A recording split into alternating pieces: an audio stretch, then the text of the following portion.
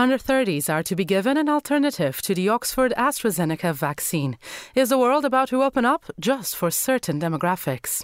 Columbus Day is at the center of a dispute in Philadelphia, and Venice's town council will restrict rentals during the famous Biennale.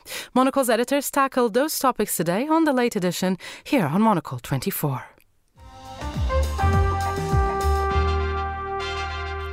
Hello and welcome to the late edition here on Monocle 24. It's Thursday the 8th of April and I'm Carlotta Rebello, coming to you from Studio 2 at Midori House in London. I'm joined here in the studio by Monocle's culture editor Chiara Remella and on the line from New York City by our correspondent there, Henry Rees Sheridan. Chiara, Henry, great having you both on the show with us today. Chiara, you're not usually with us on a Thursday. You take over the late edition airwaves on a Wednesday traditionally. Well, how have you been and how are things in the world of magazine? Well, first of all, let me just say I'm so happy to make this new bunch of friends. Things have been really busy in magazine world. It's production week for our May issue, so the press is ready to be whizzing. We're just checking the final pages, and I think we have quite an extraordinary issue on the way. I'm particularly proud of the culture section. Obviously, I would be, wouldn't I? But anyway, because I think I've taken a bit of a tangential look at how just the domestic space can be used for art purposes. So, be on the lookout for that. And then just hot of the heels of that, we've got the entrepreneurs issue coming up.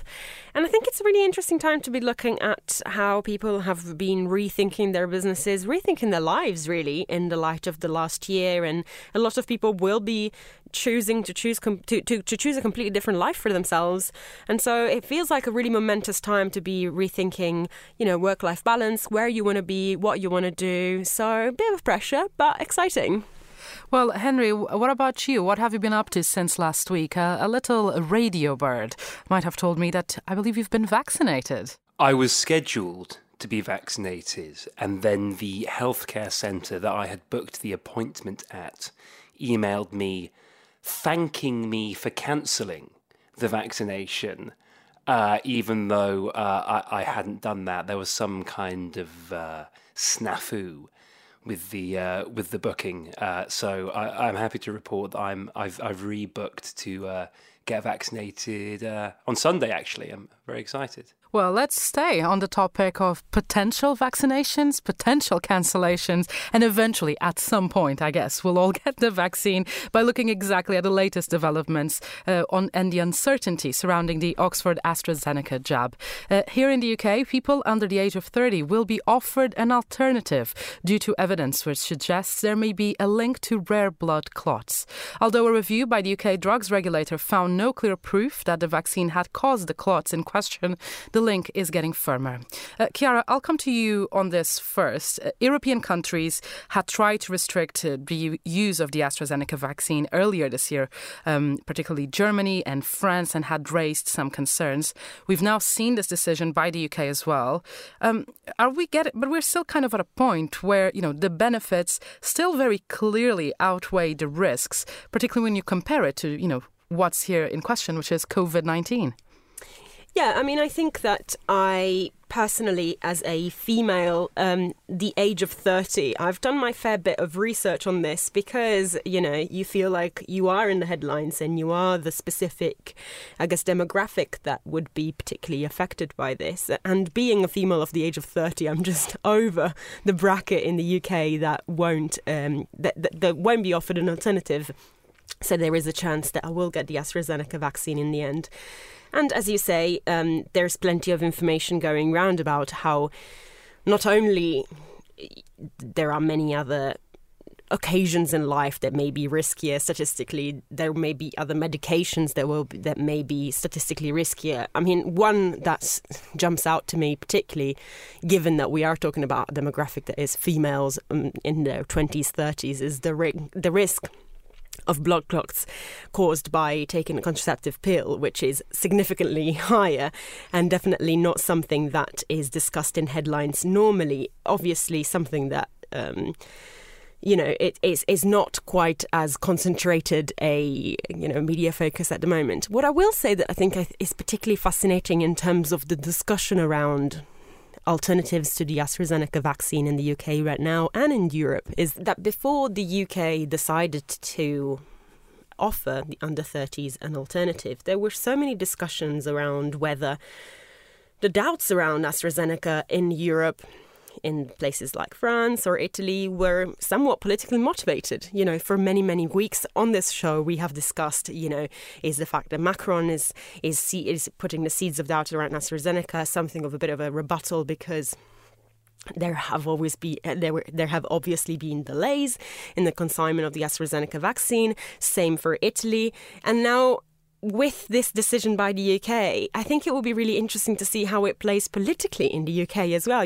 I was just at the newsagents earlier today, and you can see on some of the most staunch kind of Tory tabloids, headlines like "keep calm and keep jabbing" kind of thing. So there is a sense that the AstraZeneca vaccine has become so linked with UK prowess that at some point you're not going to be able to accept there are setbacks even in the UK. So it's interesting how the scientific evidence always comes with a bit of a side helping of political awareness at the same time, so that the UK is making this decision, but everyone is still very, very keen on making sure that the overall message is that it's safe and that it is a win for the UK nonetheless, because no one in the UK is interested in AstraZeneca taking a big dip in popularity. Well, you're talking there about, the political implications, and it'll be really interesting to see how that plays out. And you just mentioned they're one of the headlines you've seen. Another thing this has prompted, particularly in the media and the written press, particularly here in the UK, is how, now the majority of young adults, the under 30s, don't actually know when they will be vaccinated. And, as the conversation about vaccine passports continues to carry on in this country, we might be getting to a point where we'll have part of the country open to just certain people. And Henry, with this in mind, I kind of wanted to talk to you now because, President Joe Biden has pledged to make the vaccine available for all adults. So that is everyone over 18 years old by the 19th of April. And that's really soon. And it's just incredible to see the difference of approaches and the difference in reality. Can you tell me a bit more about that? Yeah, so it was announced today that the initial target of May the 1st for what's referred to as universal eligibility in the US. That's when all adults over the age of 16 have access to a vaccine, has been brought forward a couple of weeks to the 19th of April. Biden's been in close correspondence with the heads of the various states in America, and what this is really doing is bringing the deadline forward in line with many of the states' existing deadlines. So it's kind of like a reaction to, I suppose, what you could call a good performance on the part of the states that are responsible for administrating the vaccines locally to Americans. Biden was very careful to qualify that just because the date has been brought forward, which is obviously good news, it doesn't matter. Rather, it doesn't mean that the country is in the clear yet. There's a kind of we're in a state of limbo in America at the moment, slight sense of cognitive dissonance, because in spite of the fact that the vaccinations are pushing ahead at quite a clip, somewhat paradoxically, it's not having a huge impact on the transmission rates of the virus within the country. This is in part due to the fact that there are new strains of the virus emerging, which are impervious to the vaccinations or less susceptible to them, and it's also due to the fact, and Biden was keen to put an emphasis on this, that there is a quite wide range of different levels of reopening practiced throughout America, depending on different local governments, particularly state by state. and he was clear to imply that essentially those Americans who are pushing forward with reopening measures, who want to get back to life as quickly as possible, could be compromising the effort to finally get the coronavirus under control. So there was a kind of somewhat mixed message coming from the president. He was at pains to be clear that just because this deadline is being brought forward, that it certainly doesn't mean the country is out of the red yet. Well, let's move on now to a bit of identity politics. This is prompted by a group of Italian Americans in Philadelphia protesting the renaming of Columbus Day in the city. Henry, you spotted this story for us, so please do the honors and be my guest. What's being discussed here and why the outrage? Yeah, so I'll begin by just explaining what Columbus Day is in America. So it's been a holiday which has been officially observed since the 1930s. And it basically celebrates the achievements of Christopher Columbus, an Italian, allegedly Italian explorer who made several trips, transatlantic trips in the 1400s, and is viewed to have paved the way, for widespread Western discovery of the Americas.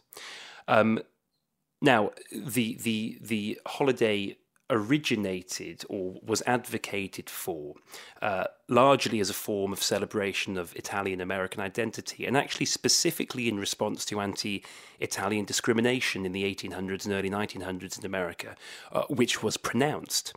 What has got complicated in recent years is the fact that there's been fairly widespread acknowledgement of the fact that Columbus wasn't a saint and perpetrated pretty heinous crimes against indigenous American communities in particular. Now, that's led several jurisdictions across America to replace Columbus Day, the Columbus Day holiday, with an Indigenous Peoples Day. This has been a popular kind of rebranding, if you like, of the holiday. And there have been some other kind of variations on that theme too. Some places have kept Columbus Day while also installing an Indigenous Peoples Day kind of alongside it at the same time to try to balance the interests. Now, the story that I sent you in particular pertains to an event in Philadelphia where basically Italian American rights groups have filed a lawsuit against the city after Philadelphia's mayor tried to replace the Columbus Day holiday with an Indigenous Peoples Day in the city. They allege that essentially it disrespects Italian Americans, and the move was made illegally and unilaterally at a time of increasing Italian American prejudice. And I think there's two things that I find interesting about this. First of all is the kind of competing rights claims between groups and the ways that the optics of the degree of discrimination that those groups face affects policy, right? So I think that there are probably some more eyebrows raised at the claim that there is an increasing anti-Italian American discrimination in America than there is at the claim that there's a considerable amount of existing Indigenous discrimination, against Indigenous American groups ongoing. And the way that these competing rights claims interact gets a little bit weird when you have kind of quote-unquote white ethnic groups, like Italian Americans, making claims alongside ethnic groups of colour. And I'm also interested in hearing from Chiara the relationship between Italian American identity, which...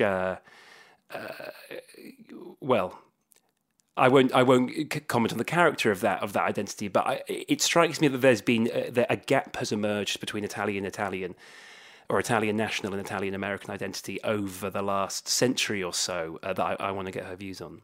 Well, I can guarantee you that Chiara did not seem the happiest here in the studio when you claimed Columbus was allegedly Italian. So I'll let her respond to that. I mean, Chiara, do you Are you particularly fond of Christopher Columbus? Or, as Henry was saying there, is this very specific to Italian Americans instead of, I guess, Italian? Well, I don't think that I was disappointed in hearing that Christopher Columbus is allegedly Italian. It's more that I think in my mind it's quite funny how Christopher Columbus has been claimed as an Italian icon. Because, in fact, this obviously it is said that he was born in Genoa, or at least in the region of Liguria. I personally have been to Noli, which is a small town in Liguria that has a plaque to him. But, I mean, he spent the vast majority of his time in Portugal and then was sent off on his voyage by the king and queen of Castilla, right? So it's not exactly like it was an Italian mission. So it seems to me that the Italians have claimed a historical figure that was convenient for them up to a certain point. And then when it became clear that, particularly in recent times, it's been understood that the world has changed completely its approach to from going from Christopher Columbus and the discovery in inverted commas of the Americas to colonization. Then suddenly that narrative completely flips. So I would say in many ways there are plenty of people in Spain that think that Cristobal Colón was Spanish, because that's how he's known in Spain, and there are plenty of theatres, squares, all sorts of public landmarks in Spain named after Colón, when you think about it. So in my mind, he's not really that much of an Italian figure. Though growing up, I remember there were cartoons and all sorts of kind of myths surrounding it. And as what pertains, I guess, the different Italian-American and Italian identities, yes, I mean, it is a historical migration that has truly, I think, diverged from its original heritage. But I think I understand why there is a willingness to maintain that heritage, that link to heritage. And I can, as an Italian who has left Italy myself, I know that you do grasp onto parts of your past and your identity in a way that is very relevant for your identity. But I do wonder whether making such a point about attaching that identity to Columbus is the right thing after all. There are plenty of other, Italian figures that may be much more well suited to Italian heritage pride than Columbus might ever be. Well, it is astonishing to read more into, the claims in this suit. Like, even, this is a quote saying that the mayor is, quote, unmistakably bent on prejudicing Italian Americans, and saying that, Italian Americans are being prosecuted at levels not seen since the 1920s. This is quite wild. As much as I understand, also as someone, who lives in a country that's not their own. I've left Portugal, and I completely understand that idea that you were just describing about you look for the bits of our identity that you have around you. But even with that in mind, this seems a bit too much. Well, it goes back to what Henry was saying before, I think, which is very relevant, which is the sands have shifted in terms of the different competing claims in different minorities, ethnicities, and I think that the claims of a white minority at this point in time can feel like they're disproportionately looked at in a case like this, when you're counterbalancing that with the necessities of a whole another group of people that is not of a white background. And also anti-Italian sentiment was a very real thing more than a century ago. I don't think the situation is quite the same right now, whilst I think other competing claims from other groups may very well still be very, very relevant right now. Well, let's move swiftly along to the home country of Columbus himself, because the Italian city of Venice had decided to block the rental of private property during the busy citywide event, the Biennale. Well, Chiara, this has been officially called the Exhibition Blocking Edict. What is exactly being restricted here? Yeah, it's interesting. So the the regulations stipulate that a private residence cannot be used for more than 180 days in a row for the purposes of hosting an exhibition, and that includes installing and dismantling, which is a big deal because exhibitions for the Biennale are notoriously very hard to put together. It takes a long time. Not only that, obviously the Biennale normally runs for about 6 months, so already in itself would go over the 180 limit. It will probably go at around 220, and then you've also got the dismantling and mounting on top of that. It matters because a lot of nations don't have the luxury to have a permanent pavilion in the very coveted areas of the Giardini and the Arsenale, so they have to find other locations for their exhibitions. And so often that means these beautiful palazzos, which often are private properties that get reused for the purposes of these exhibitions. Not only this new regulations stipulate that there has to be a year's interval between an exhibition and another. So if you were a private owner that did rent for a shorter amount of time for an exhibition for the Art Biennale, you wouldn't be able to do that for the Architecture Biennale. I think it's a shame because it's hard to understand why this is all happening, really, because there have been huge protests over the course of the last few years in terms of the fact that homes in Venice were not really being occupied by residents anymore, and the impact of Airbnb and of the tourism economy into the city. The Biennale, much as it does, to a certain extent take over the city, goes nowhere near the amount of takeover that day in, day out kind of the tourist attraction of Venice does cause for the city. So it's hard to understand, particularly in a situation like right now where cultural institutions are embattled, and a lot of the private owners of these palazzos do get the funds to maintain these palazzos in the state that they are through these kind of activities. So, and I think it's a shame for the visitors as well, because going to the Biennale and getting access to these private residences is one of the few chances that you have to see these amazing places that normally are behind closed doors. And it's one of the joys of going to the Biennale that you do get this kind of secret Venice that not everybody gets to see. So to me, I feel a bit melancholy about it, because some of my favourite memories of going to the Biennale take place in these amazing secret palazzos that perhaps you'll never see again, but you do get a glimpse of, and it is amazing. Well, Henry, to try to kind of look at the other side here of the equation, not that I'm expecting you to go out and rent an entire palazzo for whenever you decide to travel to Italy, but could this ultimately be a good thing for cities, as Chiara alluded to it there, to avoid other cities becoming so busy with events, shows and exhibitions, meaning that, the actual residents have a zero chance of properly enjoying the city where they live? I think it's a difficult question if you look at a place like Venice, and this also applies to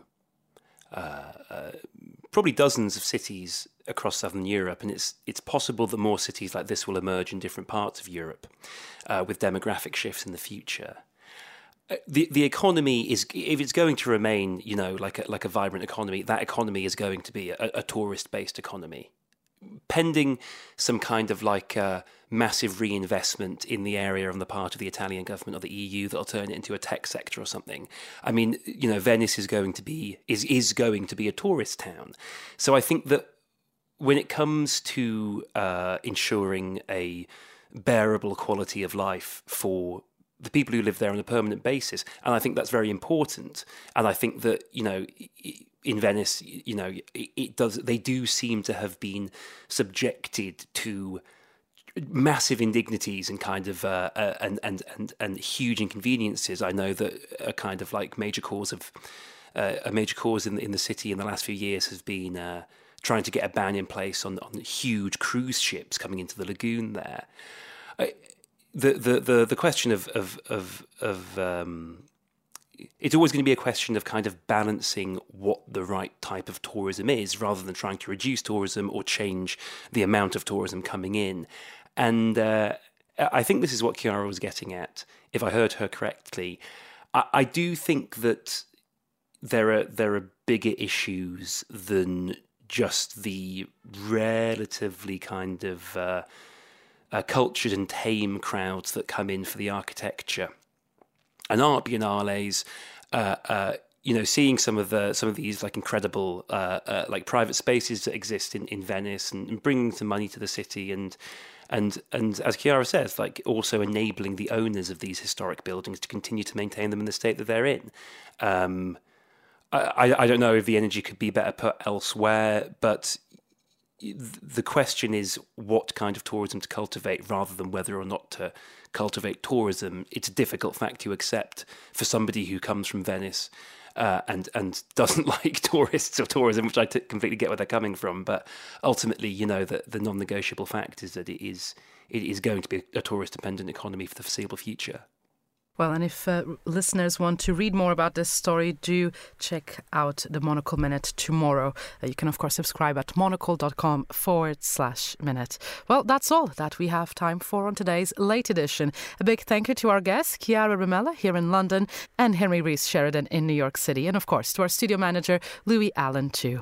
I'm Carlotta Rebello in London. The late edition is back at the same time tomorrow. Goodbye, and thanks for being with us.